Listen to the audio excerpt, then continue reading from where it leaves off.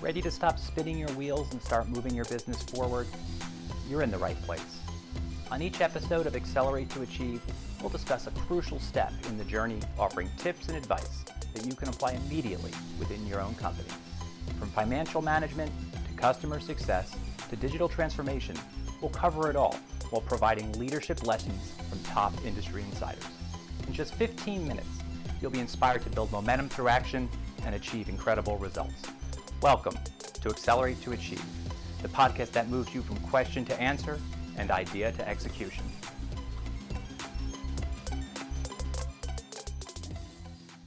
Hello, and welcome back to the latest edition of the Accelerate to Achieve podcast. I'm your host, Ryan Walter, the founder of Perils Advisory. Now, for the first time in our podcast history, we'll be running a two-part discussion with our guest. There's so much to discuss and offer, and I want to ensure we play by our own rules, that we're going to cover these two separate and critical topics that support each other. So let's jump straight into our first episode. Our guest today is both inspiring and brings genuine passion in all she does. Now we're joined by Maria Ross, and she is the founder of brand consultancy Red Slice. She believes cash flow, creativity, and compassion are not mutually exclusive. Maria advises entrepreneurs and fast-growth businesses on building irresistible brand stories and messaging to better connect with their customers. She's the author of multiple books, including her most recent work, The Empathy Edge, and she understands the power of empathy on the brand and personal level. Having appeared in and written for numerous media outlets, such as Forbes, MSNBC, and the Huffington Post, she has shared her own personal journey to inspire others. Maria, I can't thank you enough for joining us today.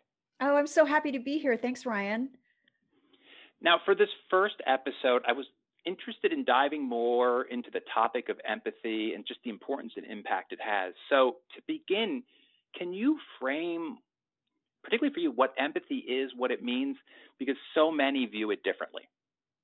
Exactly. And, especially when we talk about empathy in the context of business, that can be a real interesting puzzle for people. But empathy is really about perspective taking. It's about trying to see things from another person's point of view and, where appropriate, feel what they're feeling. But, you don't always have to have the feeling aspect of empathy to be able to have cognitive empathy and try to understand things from another person's point of view. But further, using that information to then act, to then make a decision, even if it's a tough business decision. And, in researching my book, The Empathy Edge, I was really delighted to find so much research and data out there that proved that empathy was not just good for society, it was great for business, and the many ways that it enhances leadership, culture, and brand advantage for a company and for individual leaders. So if we step back just a little bit and take a big picture, and you kind of touched on it a bit, that its importance both kind of on business and personal. Is there sort of a difference in what it means if we look at it from a business perspective versus a personal one? I think not quite, because I think what happens is people shy away from empathy in the workplace, or at least, leaders who have clung to outdated models of leadership and culture. They tend to shy away from it, thinking it's too over emotional. It's too let it all hang out there, right? And that's the good news, is that empathy has two sides to it. It's cognitive empathy, as I mentioned, which is really just about perspective taking and information gathering. It's getting out of your own agenda and your own head to see the world through the eyes of the person you're talking to, the eyes of your employee, the eyes of your customer, and then using that information to then take action or communicate in a certain way, or, deliver a certain type of value. Emotional empathy is where you really connect with someone at an emotional level, where you're feeling what they're feeling, but you don't always have to have that in the business context. Often cognitive empathy can lead to emotional empathy, but it doesn't have to. So I speak to a lot of CEOs and executives who sort of breathe a sigh of relief when you tell them that, empathy in the workplace is not sitting there crying with your employees on the floor, or it's not even just being nice. It's not even caving in to crazy demands. It's literally a method of information gathering and perspective taking. And when you frame it like that, it's a little bit easier for business leaders to digest and want to know more about. It's interesting. We often hear about, I think in almost anything we talk about, the need to change our point of view. And so it's funny in many ways how, what you said, I think just ties into that broader point. And we see it kind of across the board in almost anything we do where, our point of view can potentially lead us to not see the full picture or understand where others are coming from. So I think it's really interesting how you kind of frame that there. Yeah, and also, where it really comes to fruition is that you use that information to take action. And again, that action is not necessarily giving somebody what they want, which is again another myth that people have about empathy. It's understanding, okay, I see you and I hear you and I value your perspective and I understand how you got to where you got to. And you have several choices then, right? It might be, okay, well, we still need to make this business decision, but maybe I can communicate it better. Maybe I can provide more support for you. I often talk about the fact that one of my most empathetic managers was someone who had to lay off the entire marketing team.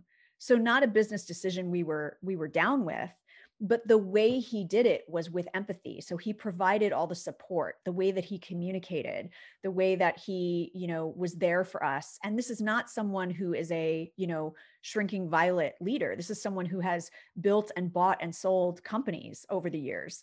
And so I think it's really just about understanding that when you acknowledge and you listen and you hear someone else's point of view, that goes a long way. Even when you have to deliver a tough decision, if someone knows they've at least been heard and they know that you're taking that in and that you really do understand their point of view, your action might have to be at the end of the day, I totally get it, Ryan. I know this is something you really don't want. How can I make this situation that has to happen better for you? What do you need in this moment?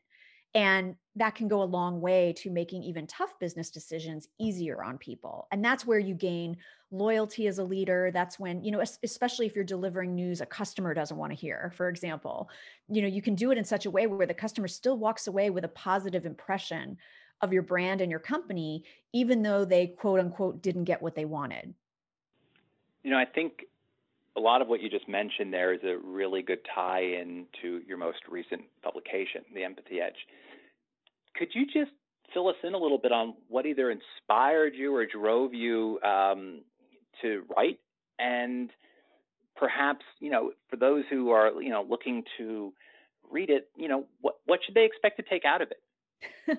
Well, I several years ago, I was sort of afraid and shocked by a lot of negative leadership behavior all around us. And there were a lot of scandals, from DC to Hollywood, from Silicon Valley to Wall Street. And I was left really helpless and hopeless about it because at the time my son was 2.5 years old and I was trying to teach him values like collaboration and empathy.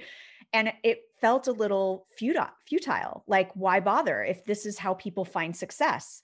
And so I sort of challenged myself to start researching and dig into the data and say, well, where are successful people putting empathy into action? Like we need to shine a light on these models so that we redefine success for people and show people that you can be compassionate and competitive. You can be market leading and kind, that the two coexist. They're not mutually exclusive. And so I was delighted to find so much data and so much research and so many examples of leaders, both large brands, we all know, Salesforce, REI, Airbnb, but then also smaller companies and smaller brands just making an impact in their own markets and their own communities and doing it intentionally, whether it was how they led their teams or what they put in place to be more customer centric.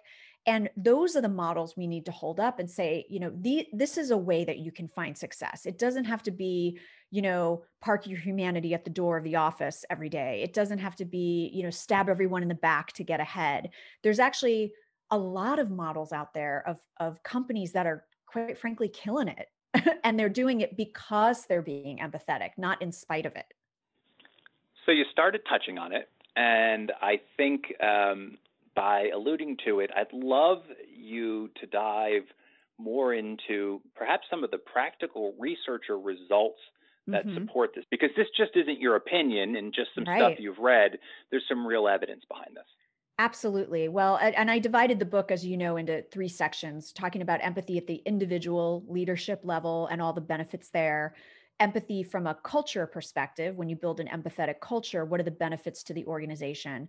And then finally, how that translates into an empathetic brand. And so, for example, empathetic leaders enjoy more loyalty, more engagement.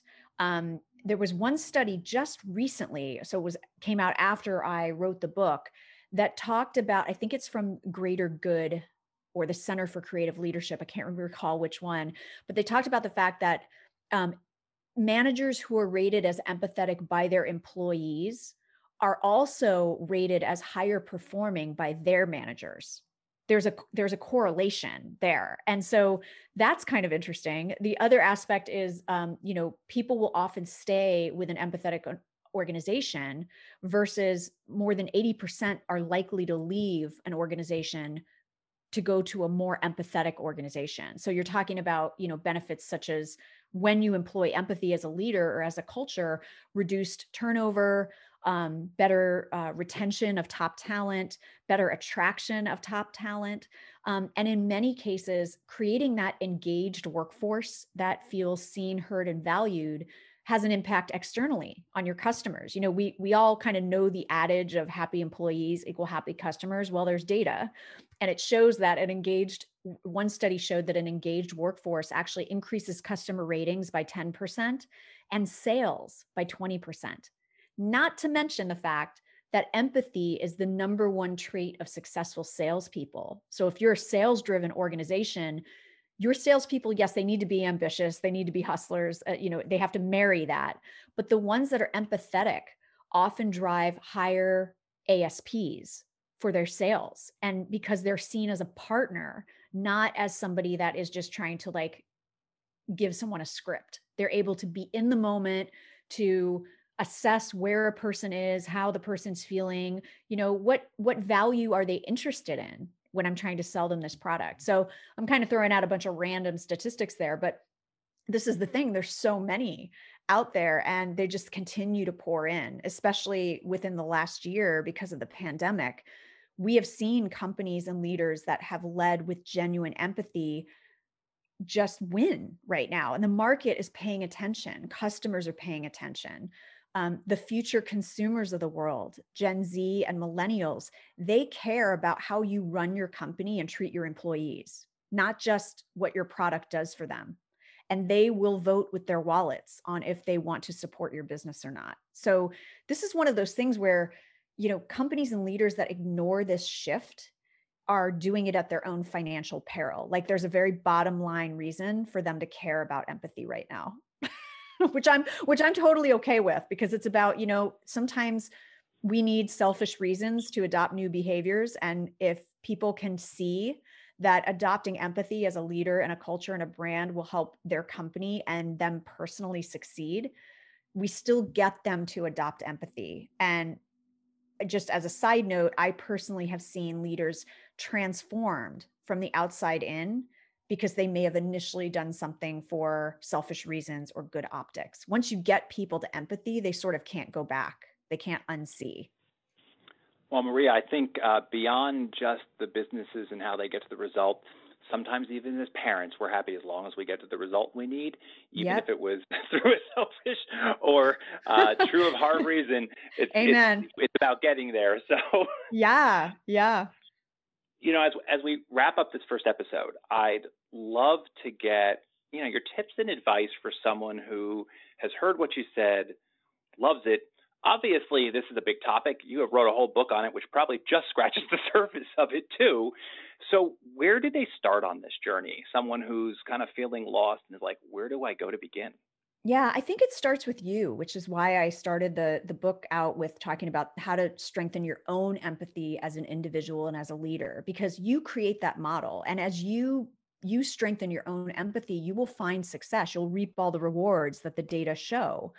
And people will look at you and say, oh, wow, I like the way Ryan operates. How does he do that? I want to find success that way. So, it doesn't have to be I was just on a podcast the other day and it was talking about it doesn't have to be a decree from on high from the CEO. You can start within your own sphere of influence.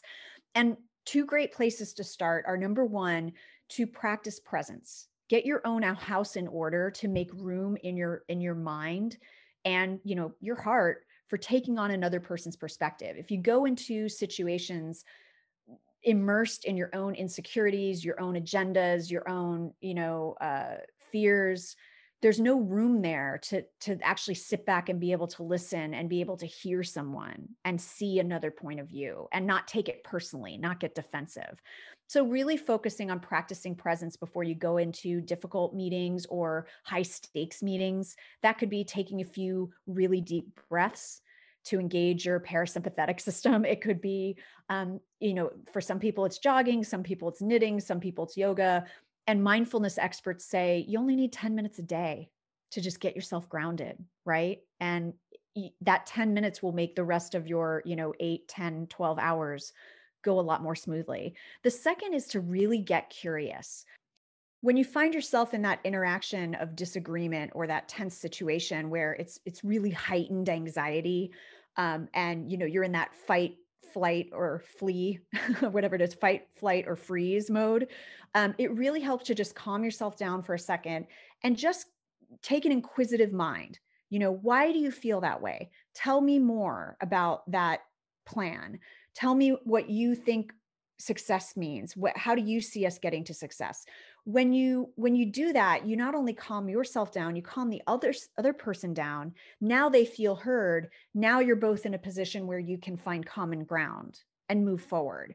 So it is kind of like a magic wand. It's kind of a Jedi mind trick of being able to really get curious with people so that, when you get curious, they will tell you their point of view. They will tell you their perspective if you listen and you hear them. So those are really the two places I would start is practicing presence for yourself and grounding yourself, and also making a point to get more curious, especially when you're in tough situations or in situations of disagreement. And it will completely change the interaction for you, I guarantee. Well, thank you very much. And I can't thank you enough for being on the episode today. For those interested in purchasing the book, where can they go and find it? Well, they can find me at my main hub, which is red-slice.com. And they can also go to theempathyedge.com and find the book and the podcast. Well, thank you again for joining. It was great having you on, and we look forward to catching you on part 2. Thanks. I'd also like to thank everyone for listening. In part 2, we'll be diving deeper into the importance of building your brand and how doing so in an authentic and proactive way can make all the difference. Now, until then, I'm Ryan Walter, and remember that solving your biggest business problem begins when you decide to accelerate your approach and achieve more. At Perils Advisory, our focus is your business's future. Having the right insight, experience, and perspective makes all the difference when tackling far-reaching issues within your company. We are here to simplify the steps, unlock your potential, and move you forward, making your vision a reality. We've helped startups achieve massive growth, mid-sized businesses navigate digital transformation, and enterprises embrace innovation. Wondering how to jumpstart your business and move it forward? Contact us to discuss your audacious goals during a complimentary consultation. Thank you for listening to this episode of Accelerate to Achieve. If you're enjoying the podcast, please subscribe and leave a review wherever you listen. Got a question, feedback on the program, or interested in being a guest? Simply go to perils.co/A2A-podcast and send us a message. To learn more about our work or to book a consultation, visit us at perils.co/contact. Until next time, remember that solving your biggest business problems begin when you decide to accelerate your approach and achieve more.